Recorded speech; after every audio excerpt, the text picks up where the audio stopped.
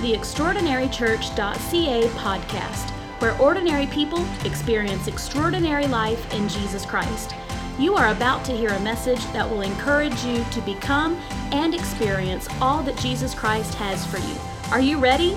Open up your Bibles because something extraordinary is about to happen. God's about to blast those obstacles for you. The anointing is about to destroy those yokes in Jesus' name. Praise God. Praise God. I'm so thankful for what I feel. And I'm so thankful for all of you that are watching online and that are with us here in person. We have a growing number. We had a growing number. I say, praise God. We're praying for all those that are sick and ill, but we trust that you're watching online and you feel the glory and the presence of the Lord as we do. And I want you to open up your Bibles to the book of Genesis chapter 2, verse 25. Genesis chapter 2, you're going to go to the last portion of Genesis chapter 2, and then we're going to go right into Genesis chapter 3. If you have your Bible or your Bible app, either way, get that open. We're going to have it on the screen, and you'll be able to follow along with us. But I do want you to get that Bible out in the air, if you will. We say this every Sunday, and I hope you declare this with faith, but praise God. Get that Bible up or that Bible app up and just kind of lift it up. Praise God. Thank you, Alex. I know Jade and Mia, your hands are full. Praise God. What's your excuse? I'm just, thank you. I'm just kidding. Praise God. I love him. I'm just picking on him. This is my Bible. It is the Word of God. I can do what it says I can do. I can be what it says I can be. And I can have what it says I can have. In Jesus' name. Praise God. Let's look at Genesis chapter 2, verse 25. And they were both naked, the man and his wife, and were not ashamed. Now the serpent was more cunning than any beast of the field which the Lord God had made. And he said to the woman, has God indeed said, you shall not eat of every tree of the garden? And the woman said to the serpent, we may eat of the fruit of the trees of the garden, but of the fruit of the tree which is in the midst of the garden, God said, you shall not eat it, nor shall you touch it, lest you die. Then the serpent said to the woman, you will not surely die, for God knows in the day that you eat of it, your eyes will be opened, and you will be like God, knowing good and evil. So when the woman saw that the tree was good for food, that it was pleasant to the eyes, and a tree desirable to make one wise, she took of its fruit and ate. She also gave to her husband with her, and he ate. And by the help of the Holy Ghost, I want to share this thought with you today. Shame off me. Shame off me. Praise God. Would you lift your hands and help me pray? Father, in the name of Jesus, we're so thankful for your word today. We're so thankful for your presence that's with us in such a powerful way. Right now, I pray and declare that you would anoint me with the type of anointing to preach your word with relevancy and with accuracy. I release the gift of faith in this place, God. Let healing flow. Let your virtue flow, God. I pray in the name of Jesus that you confirm your word with signs and wonders, and we give you praise in Jesus' name. Would you clap your hands unto the Lord one more time? Praise God. You may be seated in the presence of the Lord. How many of you realize that we are in a spiritual war? We are in a spiritual war. Therefore, because we're in a war, it's really important, Alex, it's really important, Pastor Barry, that we have a strategy. How many of you know if you're going to experience victory, God will give you a strategy? I just can't want to lose weight. I've got to have a strategy. Now, don't get me wrong. There's nothing wrong with the desire. The desire is the beginning of this thing, but you do need to understand that if you're going to experience victory, you have to have a strategy or a plan. And my question is, how are we going to win the war? Because this war is not for the faint of heart. This war, as a matter of fact, can get downright ugly in the nasty here and now. But I do believe God is going to reveal to us a biblical strategy in which you will be able to walk in sustained victory, because we're going to expose the lie of the enemy.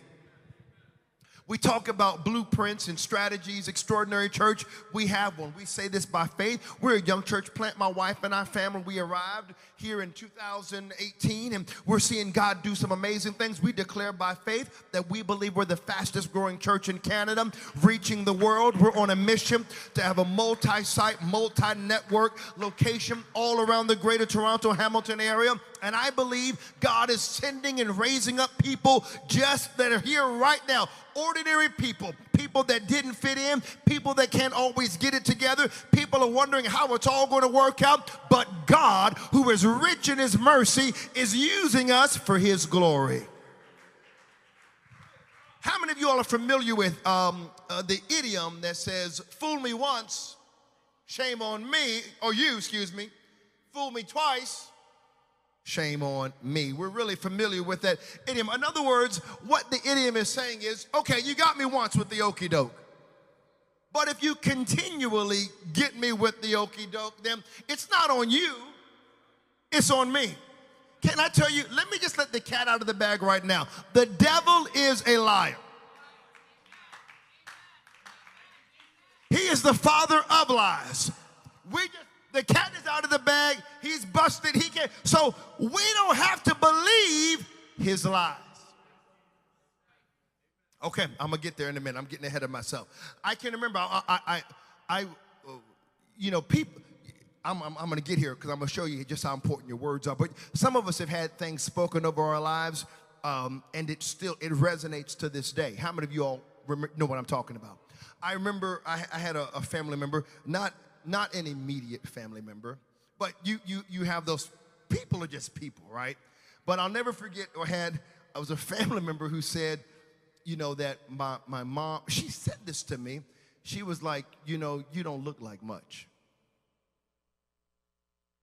And I can remember thinking, at that point, I had never thought, I was a kid. I was like 8 or 9. I was like, well, I never frankly even thought about how I looked. And then to hear that she thought I didn't look like much, all of a sudden, I can remember these overwhelming insecurities, and I began to become remarkably displeased with how I looked. No longer wanted to smile. Went from running around and having fun to becoming remarkably conscious and aware of if I'm doing everything just right. And then I can remember oftentimes I would try something and I'd be like, oh, well, that doesn't look good and it's not going to look good on me. And I would begin to buy into this lie about, how my looks. And then I associated that with my value, and I thought I had no value. And I can remember, I'm just being honest with you all, I can remember looking in the mirror as a teenager, telling myself I was ugly. I can remember declaring these things over my life because of what somebody spoke to me. I remember this one time I was so beat up I was beating up myself, and it was interesting what the devil was doing to inflate this lie, if you will. I remember one time, this even followed me early on into my walk with Christ. Here I was driving, and I was driving the church van by myself, trying to pick some people up for church. And I can remember I was at the stoplight just minding my own business. I hadn't been living for the Lord very long at all. And these people, there was these 2 girls and this guy, but these girls were screaming out the window how ugly I was. I'll never forget, they even spat at me, Pastor Barry. I'll never forget that. And I remember on a Sunday, I'm supposed to be excited about God, and all of a sudden, what was spoken over me began to affect me once again. It was like it was resurrected. I can remember there was a time I had a friend of mine. He said to himself, you know what, he had a lot of influence in my life, and he said, you know what, man, we're probably going to die young. And I can remember thinking to myself, I had never thought about how long I would live. But immediately, I began to believe I was going to live a long life. I thought to myself, well, I'll probably be dead in my 30s, 20s, whatever it was. I thought, I'm not going to live very long. When he first mentioned it, I thought to myself, I might not live past 18. I began to believe the lie. So much so that at night, I know I might be being too brutally honest, I would have panic attacks. panic attacks, waking up in the middle of the night because I couldn't go to sleep without thinking that I would die in my sleep. Waking up, stressed out, drove me to a point. So some of you all heard me tell this story. So it drove me to a point where I'm living for the Lord now, still stressed out, thinking, oh my God, am I going to die? Am I going to leave Sarah? I remember one night we were there and the kids were really small.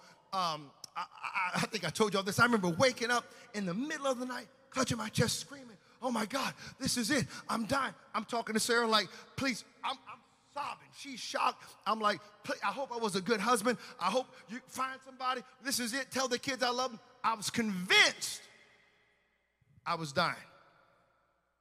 Convinced. So much so this began to manifest itself in my life. It became a debilitating thing that the stress, I was beginning to hallucinate, Pastor Barry. I thought I was losing my mind. I remember she called my mom one night, was like, hey, you got to come over because, we were we weren't been married that long, but, you get the mamas, they're like, whatever craziness it is, they'll deal with it. And mama was like, what's wrong with my baby? She'd come on over and, Sarah was like, I don't know. I'll never forget. I was talking to people that were not there. It was crazy. And so, you know what? A lot of it was, though, the stress, the lie that I had believed that I was not going to live or I was going to die young. Can I tell you, you have to be careful what you believe. The enemy is here. And you know what? I'll never forget this. I'll never forget this. This carried on until I moved to Austin, Texas. I'd have panic attacks. And you know what? So here's the thing with men. Let me tell you this right now, ladies, if you're married. You know how I talked about I wasn't really worried about how I looked until that person had spoken that stuff into my life. But I'm not really worried about it now. That's why I tell, the Lord has delivered me from it, praise God. And I'm like, I'll do what I want to do, praise God. I can't control how I look anyway. It is what it is, praise God. But I'll never forget, I wanted to tell Sarah what I was dealing with. But I didn't go brutally honest because I thought to myself, will she still respect me after? Hear me. See, wives, I'm just going to do a little marriage counseling right now. Men want to know, can they share their secrets and you still respect them afterwards? Just like you want to know, I still got it going on? Oh, thank you, Pastor Barry. That's just a little side note. So the Lord spoke to me.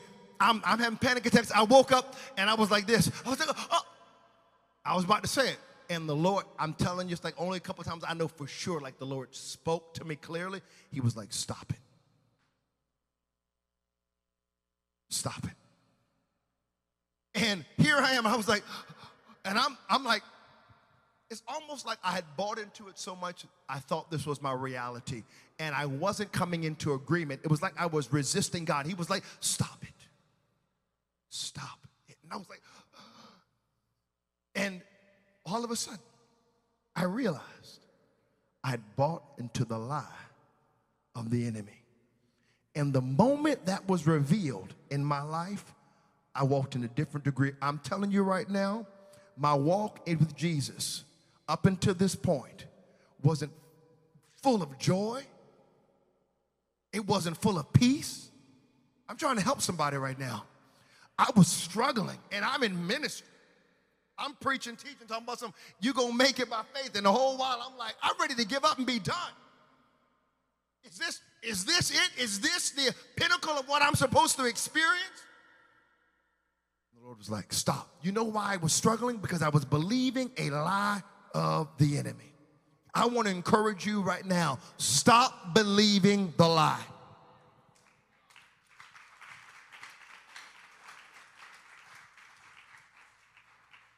See, what I had done was allow the enemy to walk right through the door.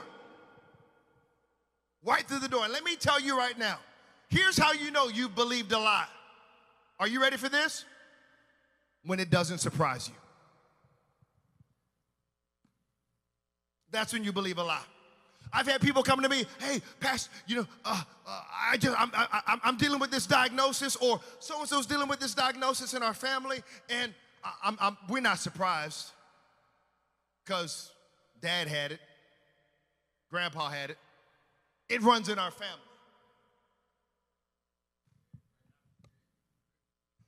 So we're not really sure. You all know what I'm talking about. You've been there. You've had those conversations. See, when it doesn't surprise you, you believed a lie. You have forgotten. You have been adopted into a new family.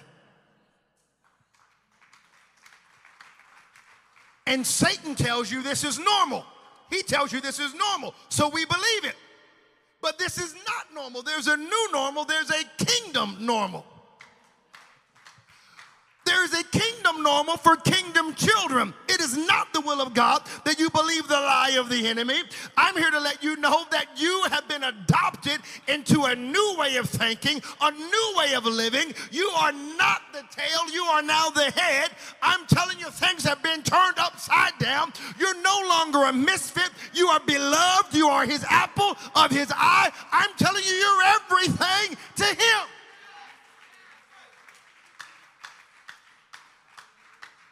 So we have to stop believing the lie of the enemy.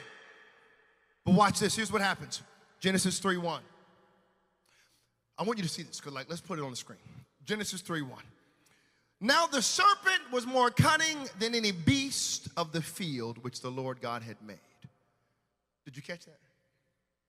More cunning. Shrewd.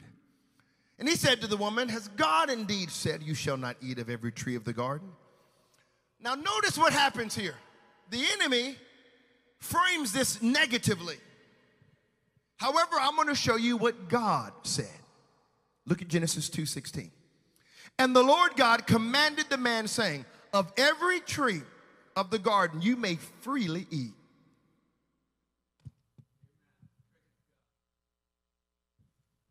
But of the tree of the knowledge of good and evil you shall not eat, for in the day that you eat of it you shall surely die. See, God says it positively, frames it positively in an affirming way.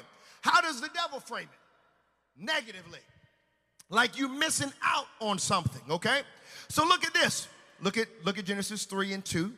And the woman said to the serpent, we may eat the fruit of the trees of the garden. But of the fruit of the tree which is in the midst of the garden, God has said, you shall not eat it, nor shall you touch it, lest you die. Now, look here. Satan frames this thing negatively. Okay? Now watch this. He just flat out lies. Right here. The serpent said to the woman, you will not surely die. Did you catch that? God said you will surely die. Satan said you will not. Watch this. The first step to sin is believing a lie. The first step to sin is believing a lie. You got to catch this. See, this is what happened. Watch, verse 4. Then the serpent said to the woman, you will not surely die. Look at verse 5. Or let me skip and go to verse 6. So the moment Satan says this, she believes it. Watch how she sees everything. Watch how she's thinking, and then look what it causes her to do. So when the woman saw that the tree was good for food, that it was pleasant to the eyes, and a tree desirable to make one wise, she took of its fruit and ate. She also gave to her husband with her, and he ate. Then the eyes of both of them opened, and they knew they were naked, and they sewed fig leaves together and made themselves coverings. And they heard the sound of the Lord God walking in the garden in the cool of the day. And Adam and his wife hid themselves from the presence of the Lord God among the trees of the garden. The moment Eve believed, sin was the next step. Some of us in this house today and watching online have believed that you will always struggle with fill in the blank. You think you will never be completely free, but that's how it always will be. I'll always struggle with mental health, or I'll always struggle with depression, and I'm not making light of either of those. I'll always struggle with alcoholism, or I'll always struggle with my eyes wandering on the internet. I'll always struggle with character issues or discipline issues. I'll only experience momentary spaces of freedom, and it'll be my struggle until I leave this earth. Hear me clearly. I wish I had big cameras that could zoom in, but maybe they don't need to be that big because I've got a big head. Listen, that is a lie. Thank you, Elvis. That is a lie. This is why we're on a journey to live in authentic community here at Extraordinary Church. That is the only place, hear me, this is my passion. This is the reason why we responded to the call of God, and we say we're the perfect church for imperfect people. Because if people can get to a place where they can learn to try, I'm not saying people won't let you down here at Extraordinary Church. Surely they will. Surely I will. If we say no perfect people allowed, if you would allow me to be a part of that, I'd be grateful. That's another story for another time. I'm surely going to do something that's going to not sit well with you at some point or another. But here's what I'm passionate about. Here's what has called me. We must be willing to allow people to be vulnerable, to be broken, and not have it all together so that God can do a healing work in their life. He did not come for those who are well. He came for those that are in need of a physician, those that are hurting, those that are struggling, those that are battling with panic attacks or depression, those that are dealing with addictions, those that are dealing with poor decisions financially, those that have been abused or victimized, those that have been taken advantage of. He came for those, and if we'll be willing to allow people to be broken and vulnerable in their mess, God will heal them. He didn't come for people who are all cute and got it all together. This is why the Lord came to me. It's not shame on you. Shame off you.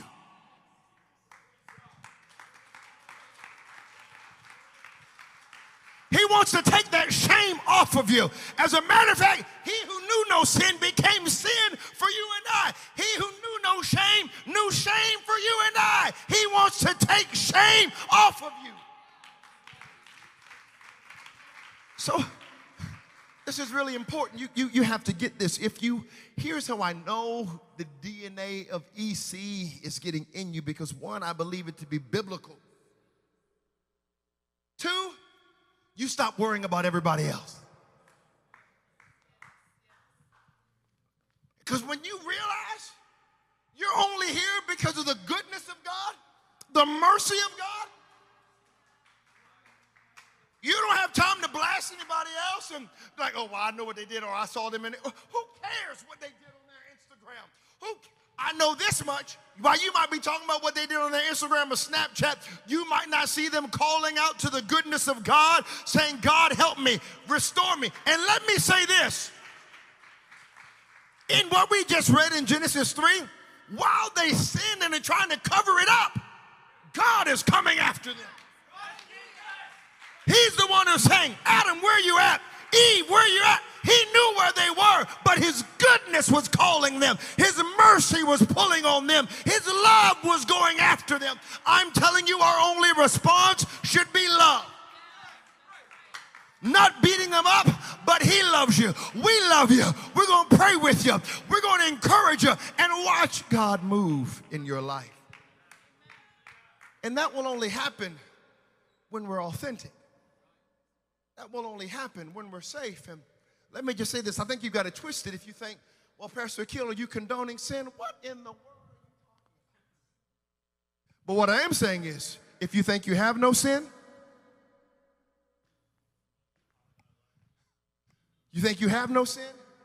then you deceive yourself. And truth is not in you. And so we have to be willing to be very vulnerable. What God is trying to do in this community, I want you to hear me. This will be a place of restoration and healing, because broken or healing and love flows through the broken. But if we want to act like, well, I got dressed up today, but I don't know why. Praise God. I just did because I wanted to. I was looking at Sarah after I had to size her up like, you're a little too close. Why are you in here? I said, man, I think I'm going to get dressed up today. Praise God. And then I see Jaden wearing these. I said, Lord, why did I get dressed up like that? I could have worn mine too anyway. But you know what? It's not about what you have on. I don't care if you're coming in a three-piece suit. You want to do that? Praise God. I don't care if you come in with flip-flops. Do you want to pursue Jesus Christ? Do you know that he's your answer? And I would go out on a limb to say, you know that because that's why you're in the house.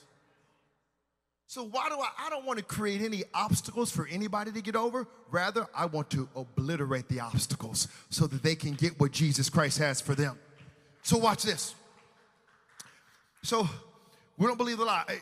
I wish I could preach this, but here's what's amazing. John chapter 4, right? If you all read this out. Remember the woman on the well? For those of you all that have been in faith, you might be familiar with the story. The Samaritans were like, oh my gosh, and the Jews, they did not click. There was a lot of racial tension and divide. And so Jesus meets this woman who has been married multiple times, right? And the dude she's with right now is not even her husband. And so she is shamed. She can't, nobody will connect with her. Nobody will do life with her. Hear me, she's not in community with anybody.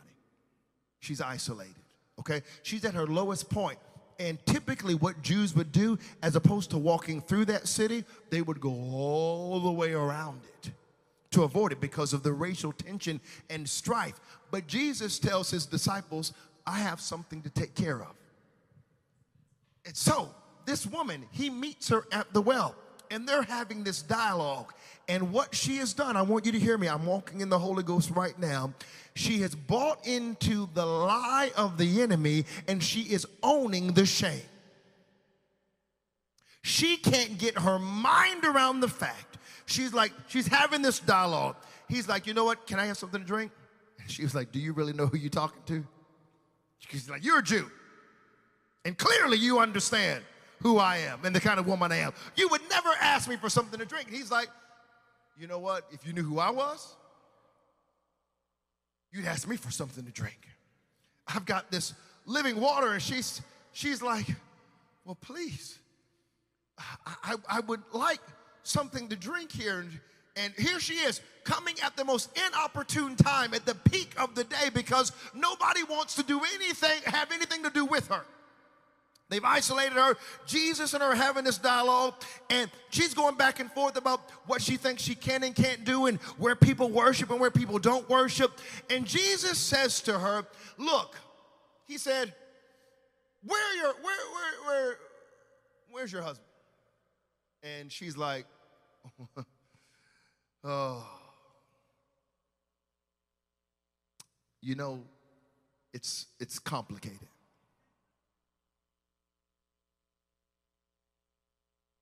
And he says, you've said the truth. He said, because the man you're with now is not your husband. Now, in all of that, these 5 relationships and the 6th one, you have to imagine the trauma, the hurt, the violation of trust, the hope of thinking maybe the 2nd one or the 3rd one will be the right one.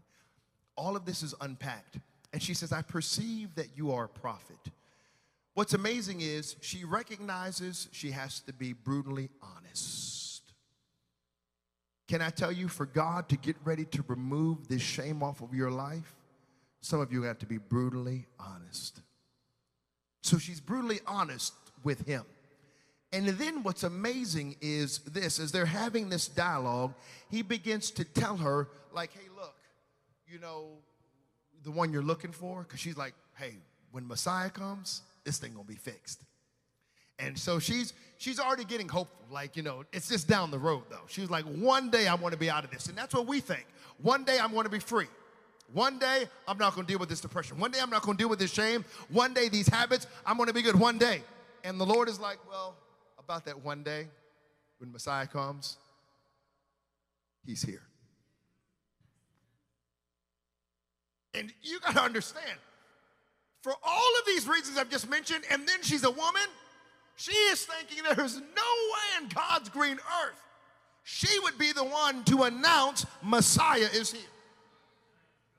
And he tells her, like, hey, look, I am the one. And there's a time now where worshipers will worship God in spirit and in truth. In other words, you can worship him wherever you are. It doesn't matter the location. As long as you'll give him everything and be honest with him and say, it's you that I have to have, he'll respond and show up on your behalf. I'm telling you the same thing. If we would be honest and willing to say, God, this is me and all of my issues, he'll show up and do something and receive your worship, receive your thanks, receive your praise, and do something extraordinary in your life. So I have to hurry. I got to hurry because I'm only 50% of the way through. Don't worry, I'm not going to preach for another 30 minutes. So you're safe. But see, what Adam and Eve did, they run. They run. Instead of running to God, they're running from him. When you deal with things, don't run from him, run to him. Don't run to your horoscope. Don't hide yourself away in your job. Don't wrap yourself around your friends and your family and stay with them. Run to Jesus. When trouble comes, I know you'll get troubled. Don't look for people in an escape like you're looking for in a fire escape. Or don't look to alcohol. Don't look to pornography. Don't look to drugs. Don't look to gossip. Don't look anywhere else but to Jesus. He is our refuge and our strength. He is our very present help in our time of trouble. And therefore we will not fear, even though the earth be removed, and though the mountains be carried away into the midst of the sea, though its waters roar and be troubled, though the mountains shake with its swelling, we will not be afraid. When the storms come, run to him. When the pain comes, run to him.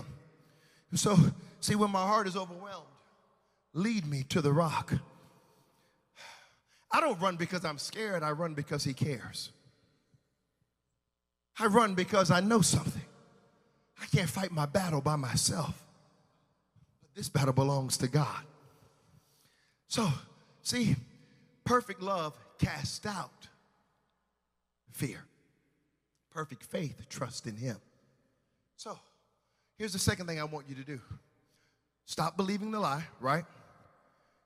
And if you're sinning, like persistently sinning, and this thing is binding you up, you got to chill with that. You got to chill with that. Let me just help you right now. You bought into the lie that you'll always be doing it. That lie is over with. We just abolished it. The Bible tells me greater is he that is in you than he that is in the world. You are no longer a slave to sin.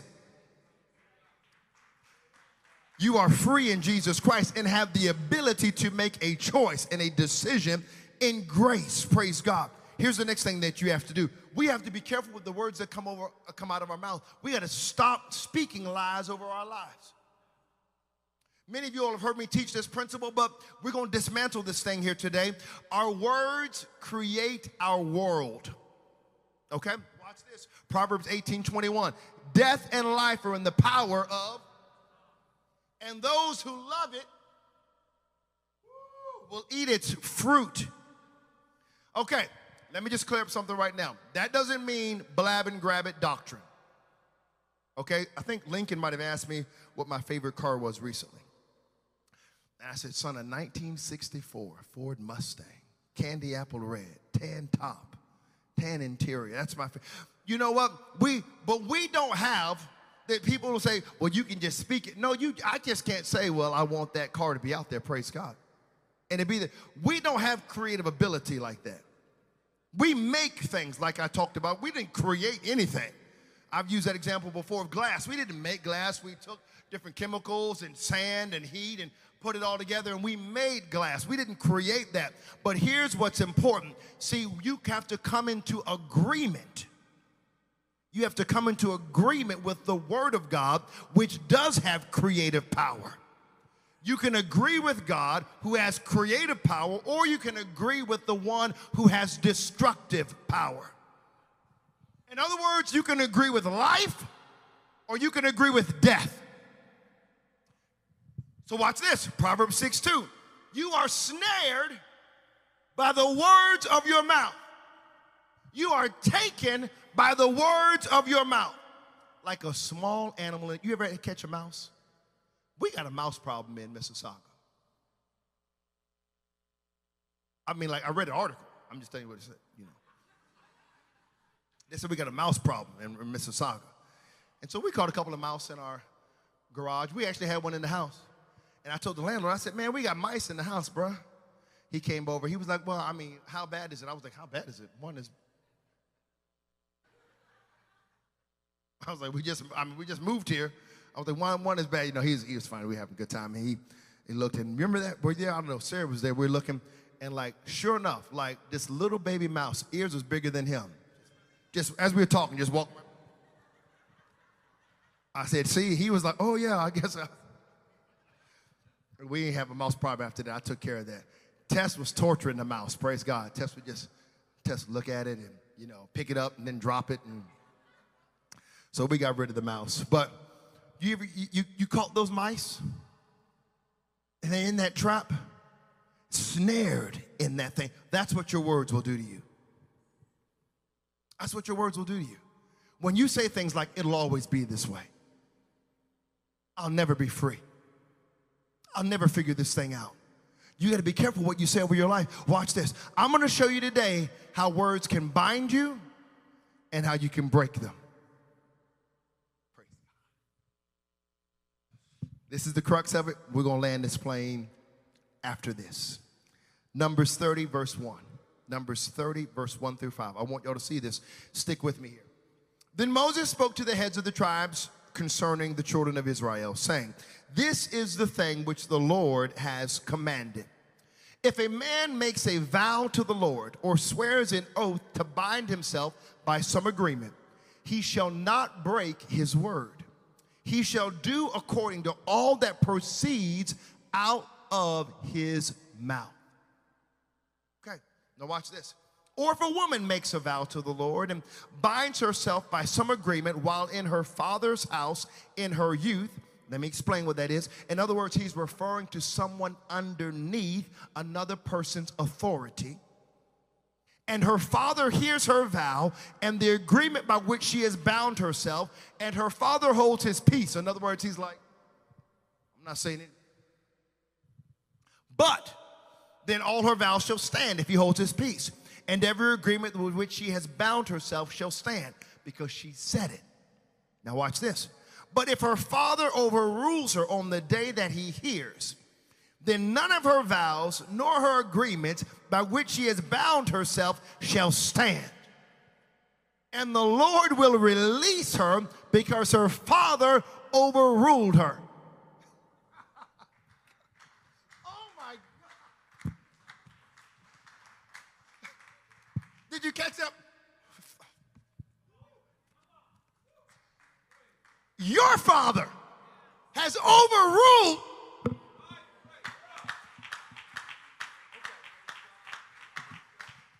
In other words, someone who has spiritual authority hears you say something foolish with your mouth, that person has the spiritual authority to break those words. Right now, if you're a parent, you ought to shout and give God praise. Because I'm breaking every negative and foolish thing Mia and Lincoln, my beloved babies, have ever said over their life. As a matter of fact, I confess with my mouth through faith that my children are taught of the Lord. Great is their peace. I thank God for my babies, and I declare that they will honor their mother and their father. I believe that it'll be well with their soul as he has promised to be with them as long as they are on planet Earth. I confess that I will not provoke them to wrath, but I will bring them up in the nurture and admonition of the Lord. My babies will not be discouraged. I will teach the word of God to them diligently. We'll talk about it when we wake up and when we lie down. We will talk about the word of God, and they will know that we have a hope in him. I thank him that he's poured out his spirit upon my children, and my seed will operate in his blessing. I declare that me and Lincoln will submit themselves to the lordship of Jesus Christ, and that my kids will not walk by sight, but they'll walk by faith. I cast the well-being of my babies onto the Lord Jesus Christ, spirit, soul, and body, because he cares for them and he cares for me. I will not stagger at the promises that God has spoken to me and mom about them, because he is able to perform it and he'll get the glory. And I declare that to be the case in Jesus' name. That's how you handle that. You break those things in Jesus' name. You know what? I believed I would die young. And then I had to realize I don't receive that.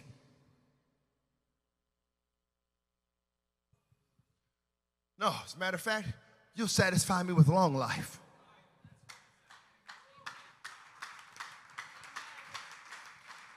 I didn't buy into that stuff. I didn't buy into stuff. You know what? So I had a pastor, Pastor Anthony Ballestero. Somebody asked me just recently, some of the men of God that influenced me. And Pastor Anthony Ballestero, I remember somebody came up to him and said, Pastor, I had a dream. And in that dream, you died. They come right up to him right after church. You died. And you know what he said? He looked right at him and he said, I don't receive that. He said, that's not from God. Can I tell you, when people come up to you with foolishness, you just look at them. I had somebody, I came right here, my wife was there, you know what? They were like, oh, hey, you know what they told me?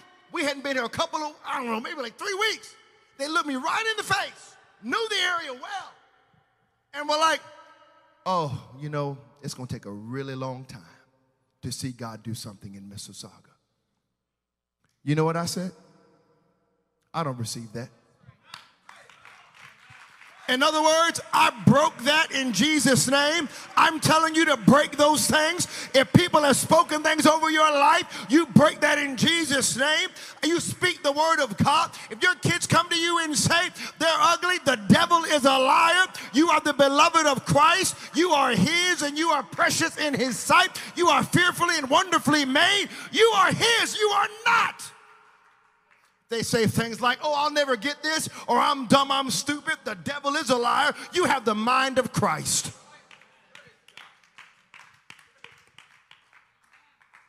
Okay, praise God. So this is how you do this. See, you know what? That shame, I wrestled with it for so long, and then God began to shift it. I remember, I'll say this, I'll be done. Come on, princess, let's. I want to give him hope. Praise God. Praise God. Jade's like, yeah, let's give him some hope. Praise God. I was running up here. Thank you, Jesus. Praise. Like reinforcements. Alan's like, yeah, let's do it. Okay, so let me just share something with you real quick. So we get out of this, and God is beginning to do a work in me. And realize, like, some people ask me, like, well, how come this stuff is happening for you? And I'm like, it hit me. Well, he's spoiling me like I'm an only child. I realize that my daddy owns it all. And he's really good at taking care of his kids. He's never missed his child support.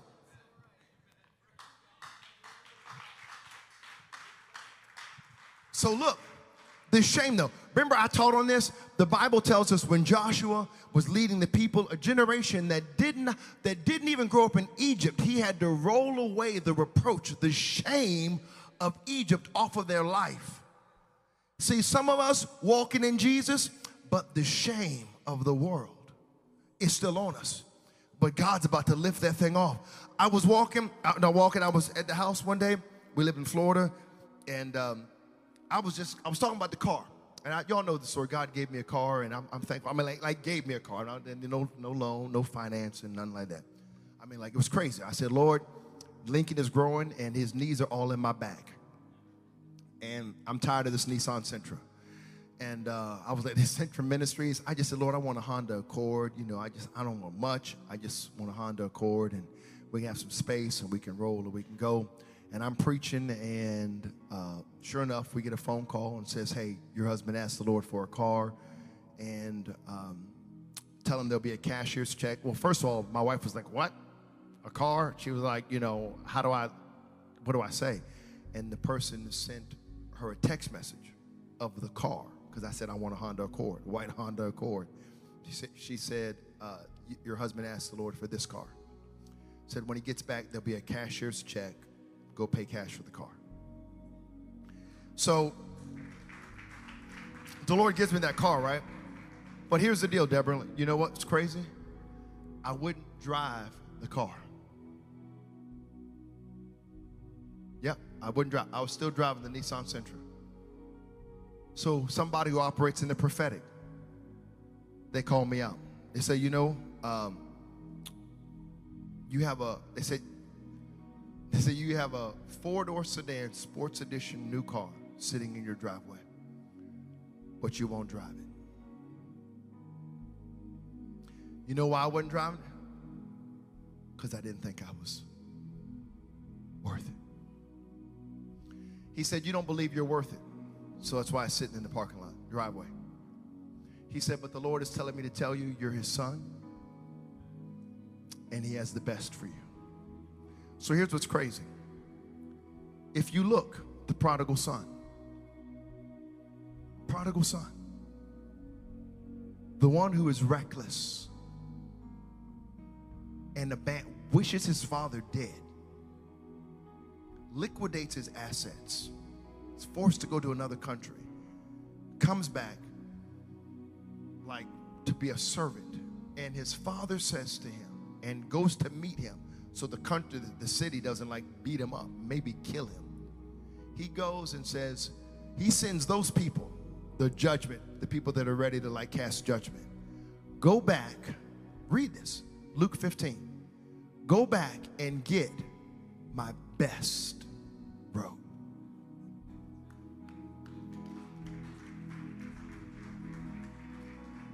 You can't fathom it, but God has the best for you.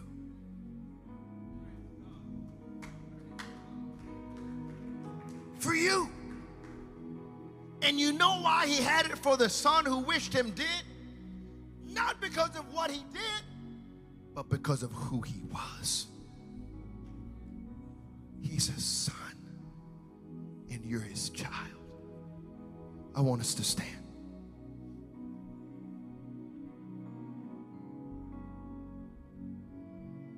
God wants you to have the best. And for you, that shame is off me. You know what? Praise God. Why don't you just put your hand on your heart and just declare that right now. Shame off me. Come on, say it again. Shame off me. I receive the love of God. Come on, that's it. I am his. I belong to him. And what God has for me is for me. His peace is mine. His joy is mine. His righteousness is mine. His power is mine. What's his is mine. If you believe it, give him praise. Watch this. Romans 5, verse 5. And hope maketh not ashamed, because the love of God is shed abroad in our hearts by the Holy Ghost, which is given to us. Romans 10:11, for the scripture says, whosoever believeth on him shall not be ashamed. The 119th Psalm, thou hast commanded us to keep thy precepts diligently. Oh, that my ways were directed to keep thy statutes, that shall I not be ashamed. 119th Psalm, verse 80, let my heart be sound in thy statutes, that I be not ashamed. Can I tell you the third thing I wanted to help you with, and I don't have time to unpack it? It's going to help you experience getting shame off of you, is getting into the Word of God. I want to pastor you for 2 seconds. Church has never been more important. Church attendance right now. You need to get it every Sunday. Every Wednesday, you need to watch, get the Word of God in you. Develop the habit of getting the Word of God. And you know what you're doing? You're developing sustain. You might not even realize it. You don't even realize when you're making progress. And you're making progress. You don't even see it. You can't, but all of a sudden, that shame is going to be off you, and you're going to be walking in victory and in power and in understanding, and it's going to be for the glory of God. Every head is bowed, every eye is closed. Thank you so much for watching online. We bless you in Jesus' name. Come back and see us when we have events. Thanks for listening to our podcast. Join us next week for another message of hope and life in Jesus. If you like what you just heard, we hope you'll pass along our web address to all of your friends, extraordinarychurch.ca. We are a young church plant with a lot of people living an extraordinary life in Jesus. If you're looking for a way to become better connected to what God is doing, email us, info@extraordinarychurch.ca. We'd love to hear from you.